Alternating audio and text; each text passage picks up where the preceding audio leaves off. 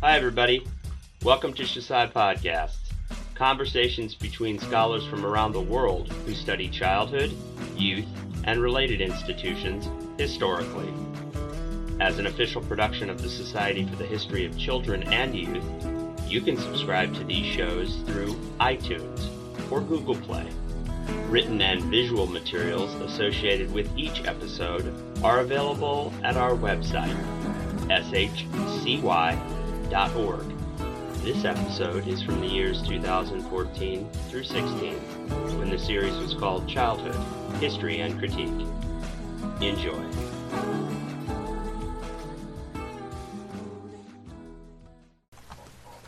Hi everybody. Welcome back to Childhood, History and Critique. I'm Pat Ryan, and this time I have a conversation with Peter Kelly, Associate Professor at Armitt School of Education, with campuses in Melbourne and Bundoora, Australia. Peter is a social theorist and an internationally recognized leader in critical youth studies. He is the author and editor of too many books to list, but they are the result of his sustained interest in youth transitions, in families, at work, within peer cultures, and the ways these transitions are being remade under globalization. Three of his recent books include The Self as Enterprise, Foucault and the Spirit of 20th Century Capitalism, from Grauer Publishing. Smashed, The Many Meanings of Intoxication and Drunkenness, from Monash University Publishing, and a recent collection edited with Annalise Camp, entitled A Critical Youth Studies for the 21st Century, from Brill. In this conversation, we learn a little bit about Peter's academic background and interests. We discuss the collection, A Critical Youth Studies for the 21st Century, and the conference he is convening with others in Melbourne this December, entitled Young People and the Politics of Outrage and Hope. Later in the interview, I asked Peter to help me make sense of incidents that I wrote about in my accompanying essay, such as the pepper spraying of Paul Schlosser in a Maine prison in 2012, and the use of cage fighting as a disciplinary measure at a Dallas public high school a decade earlier. Peter introduced the concept of wicked problems. We reflected generally on how the idea of wicked problems can help us understand and rethink the challenges facing young people broadly today. We recorded this conversation in May 2015. I hope you find it as thought-provoking as I did. Take care. Hello, Peter. Patrick. Are you in Bundoora right now? No, I'm actually at my home in East Melbourne. The campus, the university has a couple of campuses. It has one at Bundoora and one in the city, right in the city centre, and I'm working in there later on this afternoon. So most of the population in Australia must live around sort of the fringe of the continent, in a sense, and a lot of it in the south. We do. We cling to the coastline. Much like in Canada, 80% of the population lives within about, 100 kilometers of the U.S. border. Yeah. It's all. So, there's vast areas of coastline that are uninhabited because just so isolated. And then there's the interior, and then it's the east coast, down from Brisbane down through Sydney, Melbourne, across to Adelaide. So, well, someday I hope to be able to visit, but I have not yet been to Australia or New Zealand. Yeah. We tend to travel much more readily than North Americans and or Europeans.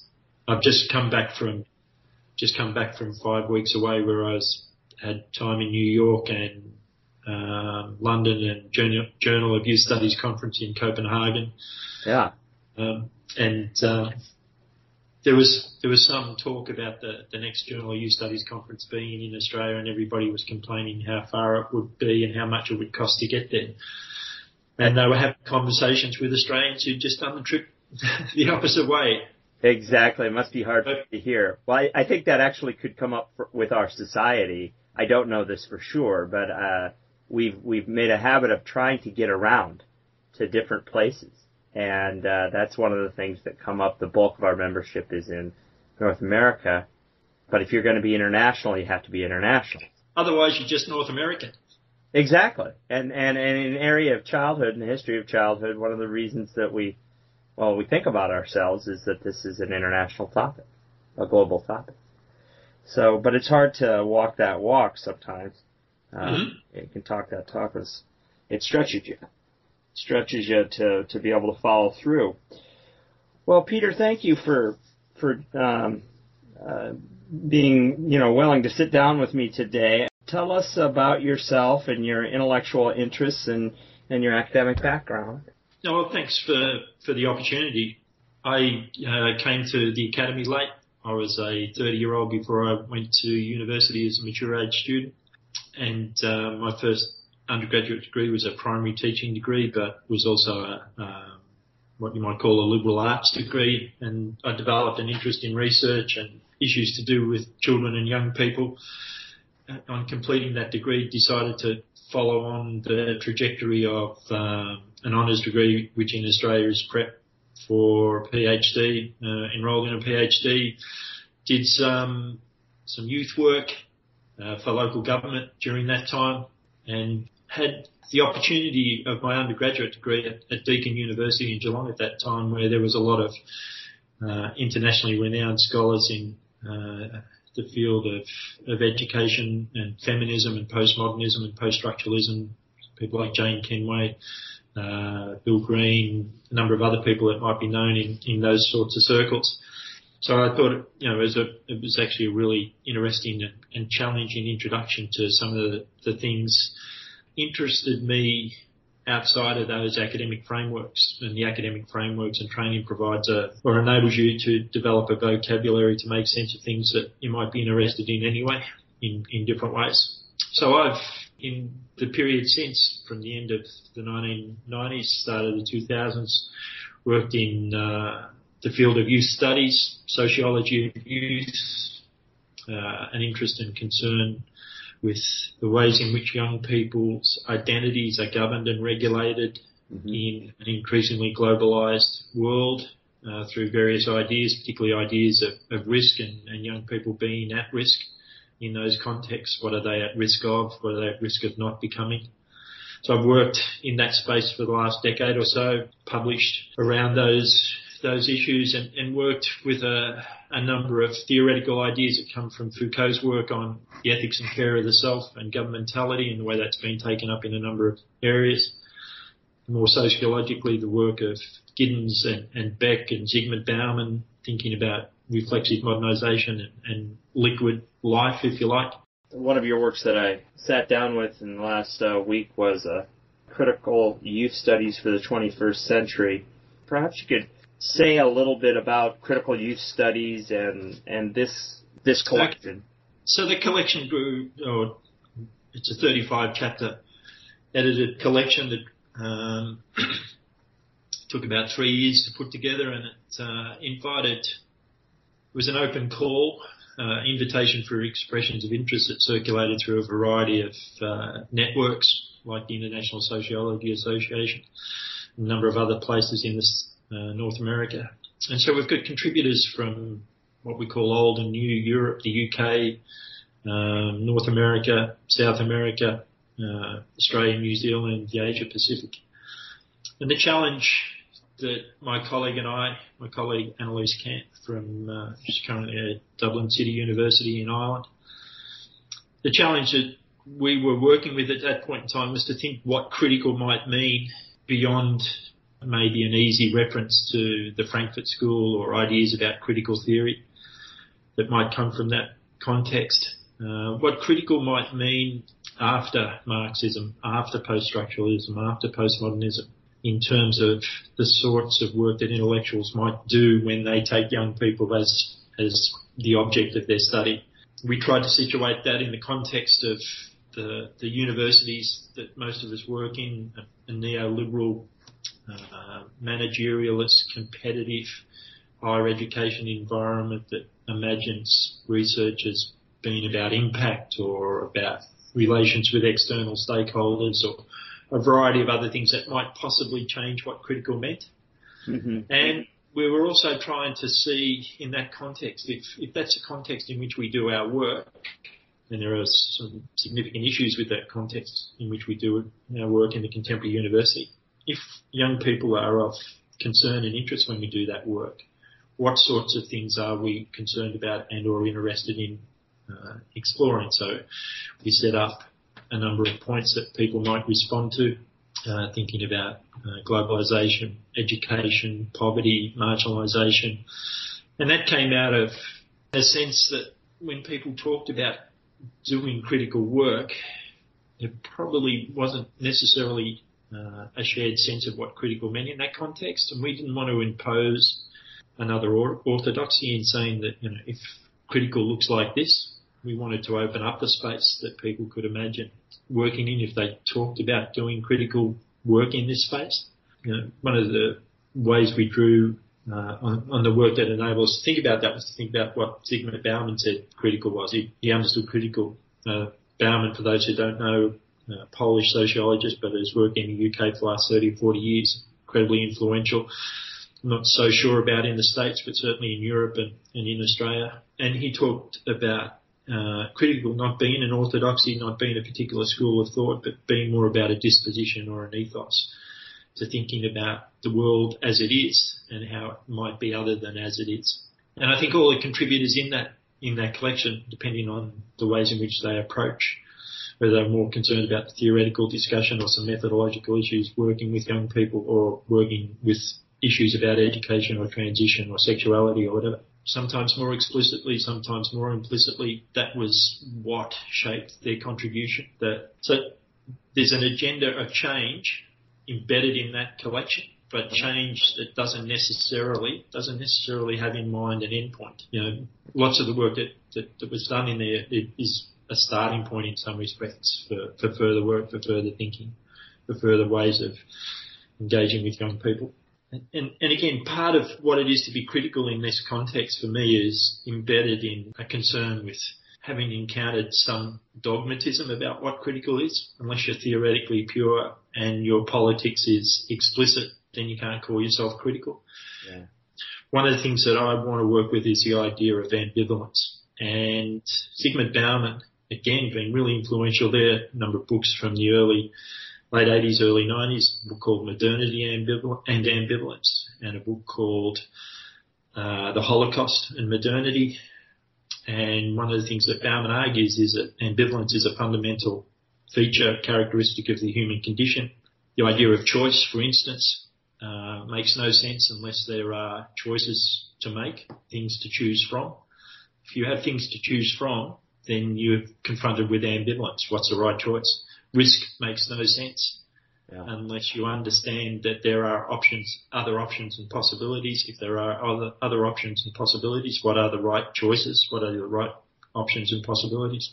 Confronted with ambivalence.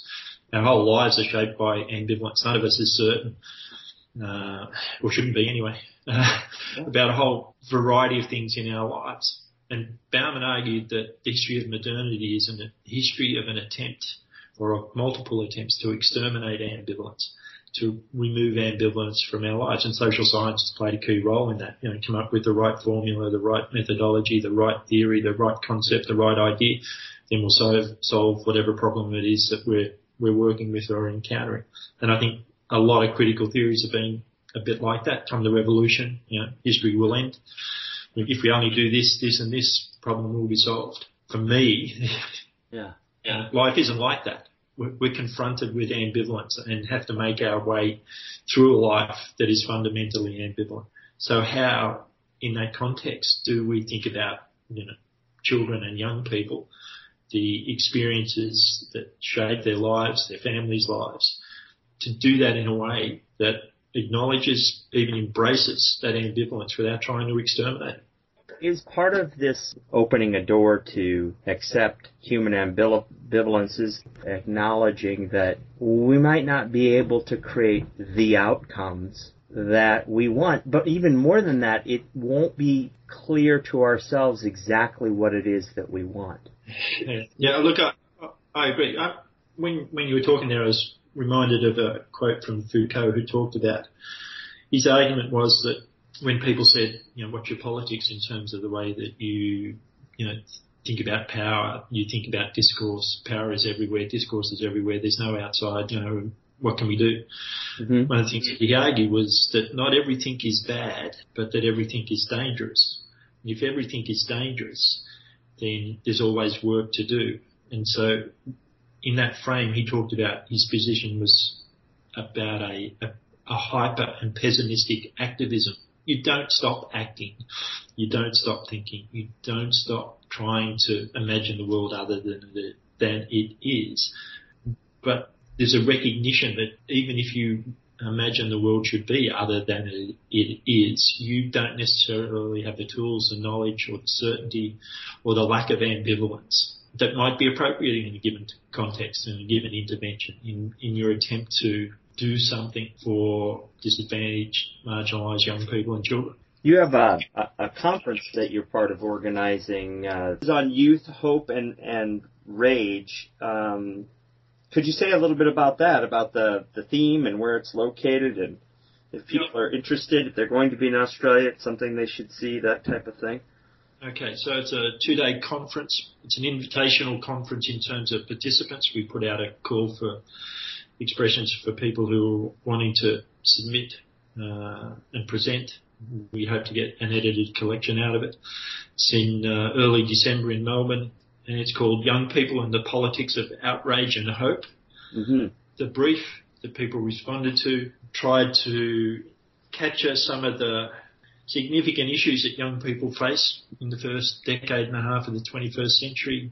The ongoing war on terror, the wars fought under that banner, mass migrations, mass movements of refugees, the global financial crisis, the large-scale austerity programs that have been instituted in a lot of OECD economies as a consequence of that crisis being reimagined as a crisis of sovereign debt rather than a crisis of corrupt bankers. So we tried to shed light on what we thought were some of the significant forces around the world shaping young people's existence at this point in time, situating that in young people's own responses to that through things like Occupy and We Are the 99%, or the Spanish Indignados, or the Greek citizens' protest movement, the riots in UK cities in 2011.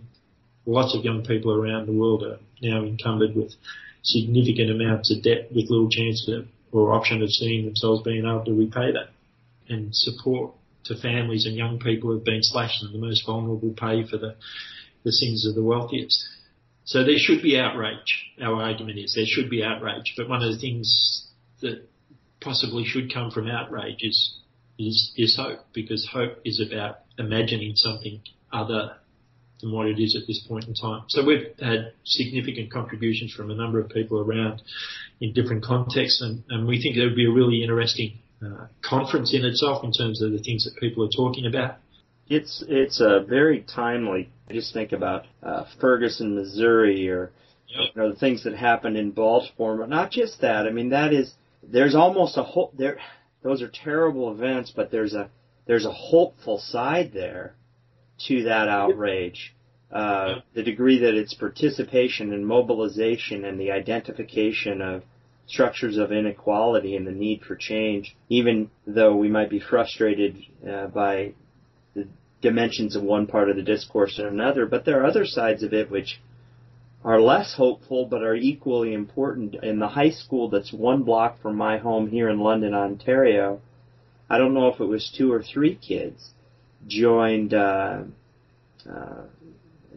were killed. They joined a radical Islamic movement and were part of a bombing of an airport in Africa and were killed. And these events, these organizations are transnational, and they're drawing kids, young people, young men mostly, but not entirely, from all over the world to some of the most desperate situations in the world. And in some ways, I think there must be a sense of hope or desire for change, for participation by these young persons, no matter how violent and misdirected from my point of view or someone else's point of view. Exactly. And I think, again, incredibly problematic course of action when you see young people doing that. And it's certainly an issue in Australia as well, the number of people who have headed to Syria or Iraq or wherever to join. Mm-hmm. But part of that conference is trying to open up the conversations about an ongoing assault on what it means to be a young person from a particular background. Yeah. Again, we run into difficulties in how it is that we describe that. So, is neoliberalism the focus of our attention? Is capitalism the focus of our attention? Is religion concerns? A whole variety of concerns. And I think that's one of the challenges of trying to do the sort of work that we might want to do in that context is being able to develop and deploy a vocabulary that can capture the complexity. Maybe I could shift. I provided you with the essay that I'm writing as part of this episode for CHC, and I have incident in a Maine prison involving an inmate named Paul Schlosser and a practice called the cage that was used as a way of handling conflict between the boys at South Oak Cliff High School in Dallas, Texas. And I'm interested in hearing what your thoughts are about these situations in the wider context of youth, hope, rage, or... Maybe I'd answer that by talking about a project that I'm trying to work with with colleagues in Australia at the moment called The Wicked Problem of Young Men, Masculinity, Alcohol and Violence. And I don't know if you're aware of that concept of the wicked problem.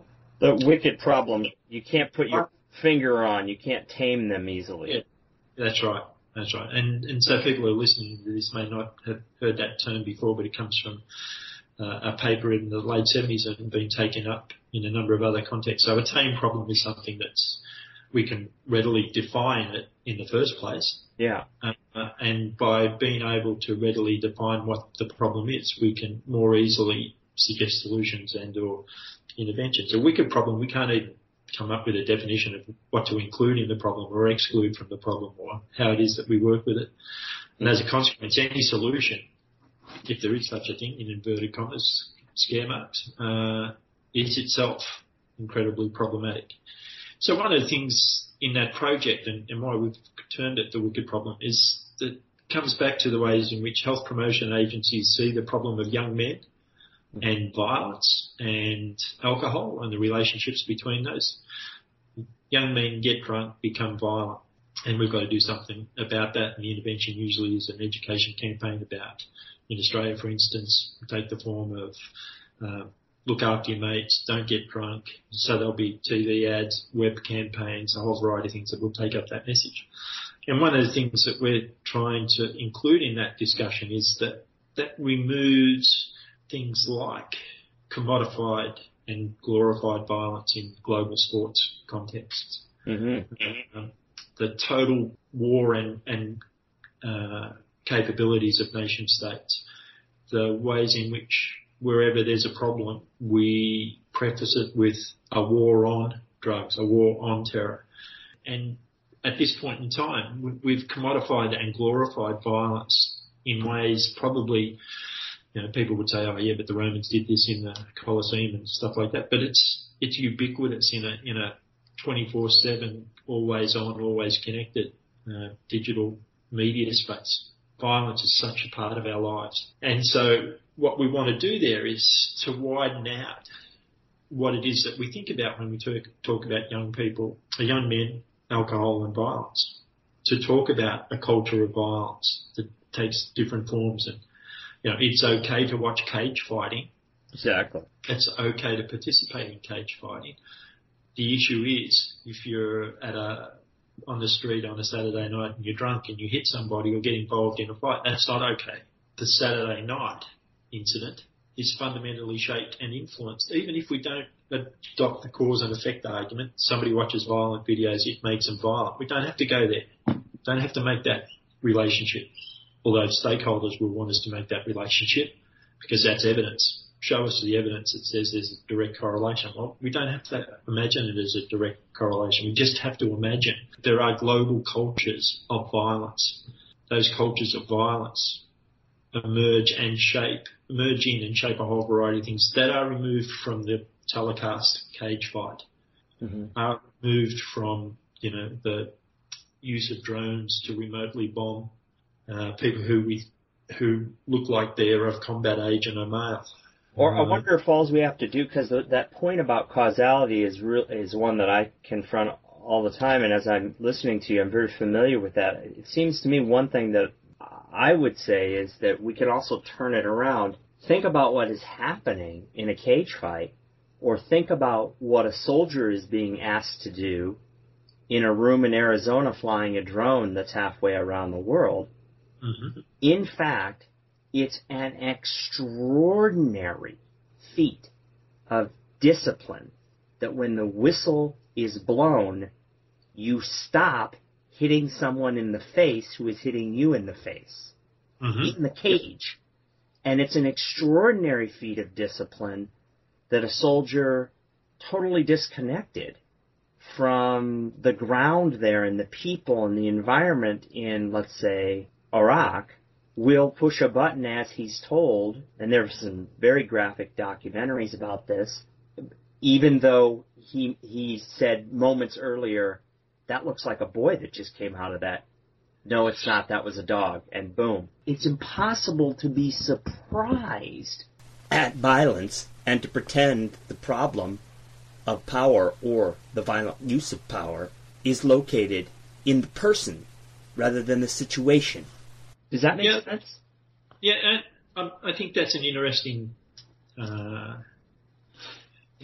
perspective and an interesting angle on some dimensions of that issue. Foucault used the concept of the training of soldiers as one way to talk about what he was talking about in terms of discipline. All those myriad little events and practices, standing to attention, drills, all those things that will make you into a particular form of person.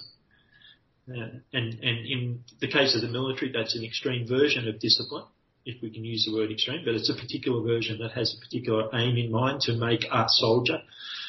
But understanding schooling as being partly and to a large extent about discipline, about producing young people who are capable of recognising themselves and governing themselves in particular ways. The young people who are at risk in that context, those who don't conform to those demands of discipline, for whatever reason, are unable to, choose not to, fight, resist, contest. And then even those who have developed that form of docility, as Foucault would talk about. There's an unruly body, mind and soul at play there, always. Discipline is never complete and or universal and forever. And so violence is one of the ways to imagine it is that discipline breaks down at that point. Yeah, absolutely. I would not imply that any of the actors have to be conscious of exactly what is happening to them in a situation where there's high levels of unemployment, where there isn't a lot of opportunity. Continuing with the expectation that the disciplinary regimes are going to be able to get people to control space, time, and bodies is an unreasonable expectation. And I think that's one of the things that we've seen in the last decade and a half in particular, and maybe even longer. We put young people in prison in greater numbers than ever. We criminalise more and more activities and make them punishable by prison terms. There is, in some respects, an assault or a war on those who do not conform, who don't want to conform, who say, well, look, the story you're telling me here, study hard, go to university, get a degree, work hard, it doesn't make sense here because that's not my life. I don't see that anywhere. And I also see that people who have conformed to that narrative, that dominant story about what it is to be young and growing up. I graduate with a degree and tens of $1,000s of debt and no job. And it's particularly in North America where in Canada, the solution to every problem seems to be, in the United States this has historically been the case as well, but the Canadian figures are even higher for participation in post-secondary education right now. So if you try to get 42, 43, 45% of the cohort to go to post-secondary education. In Ontario, we've increased compulsory education in high school from age 16 to 18, trying to force people to go. You and I and the people listening to this, we've all devoted our lives to education. We of course believe in education, and we've participated in it. But the madness of thinking that a solution to the problems that are confronting young people in terms of exclusion and marginalization is just forcing them to go to school. Yes, more school. If more school is the answer, what's the problem? We all know that without those sorts of qualifications, you are at risk. Yeah. But the answer isn't necessarily forcing more and more young people to be in places that they find completely irrelevant for longer periods of their life. And this really is a wicked problem because it's not clear what the alternatives are around this. I mean, I could sort of wish for there to be less credentialism. And I think in that context of a wicked problem with no easy solution, we make individuals responsible. The self as enterprise is a self, a form of being a person that is autonomous, that is choice-making, that is prudential and is risk-aware and responsible. So because the state can't provide the solutions, certainly corporations don't because they have self-interested base in terms of their shareholders. Mm-hmm. So in face of those wicked problems, the contradictions and paradoxes of global capitalism are left to the individual to sort out. So those young people who are best equipped to do that will survive in some way, shape or form. Larger and larger numbers of young people in coming generations, particularly when we see the ways in which austerity and the welfare state is being reconfigured and markets are becoming, education is becoming much more marketised and commodified. Generational debt, we can't pass on generational debt as a state. We can't have state debt levels that impoverish coming generations apparently, but we can individualise the debt for higher education. We can shift it from the state to individuals and have them graduating with $40,000, $50,000, $60,000 of debt, and that's okay. So there's a movement to individualise the responsibility for the management of those wicked problems.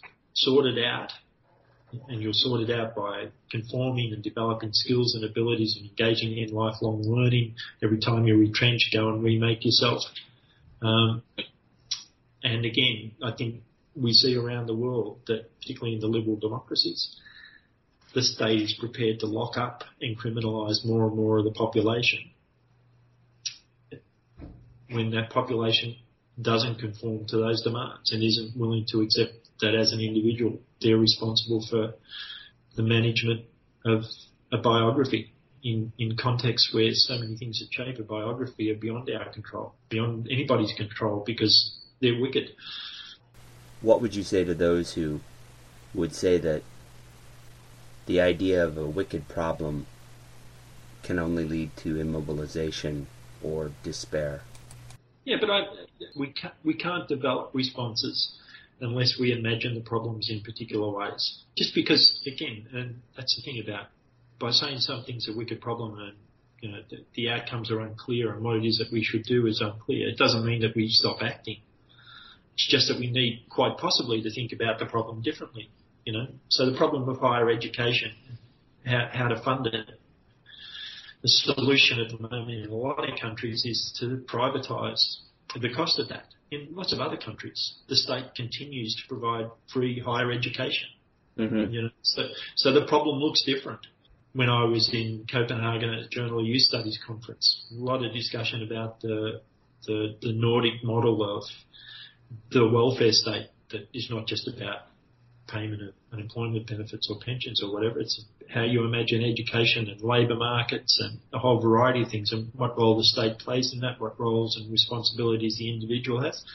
They have a completely different way of understanding the problem and of responding to it, and they have different outcomes as a consequence. So, yeah, it is a wicked problem, but it takes on particular characteristics in the sort of individualised neoliberal democracies of North America, of the Anglo-speaking world. And the problem with a lot of the conversation is that the welfare state is constructed as a safety net. It's not a safety net. It's an enabler that enables people to participate in those labour markets and conduct family lives and do all of those things that are held up as narratives that structure our society.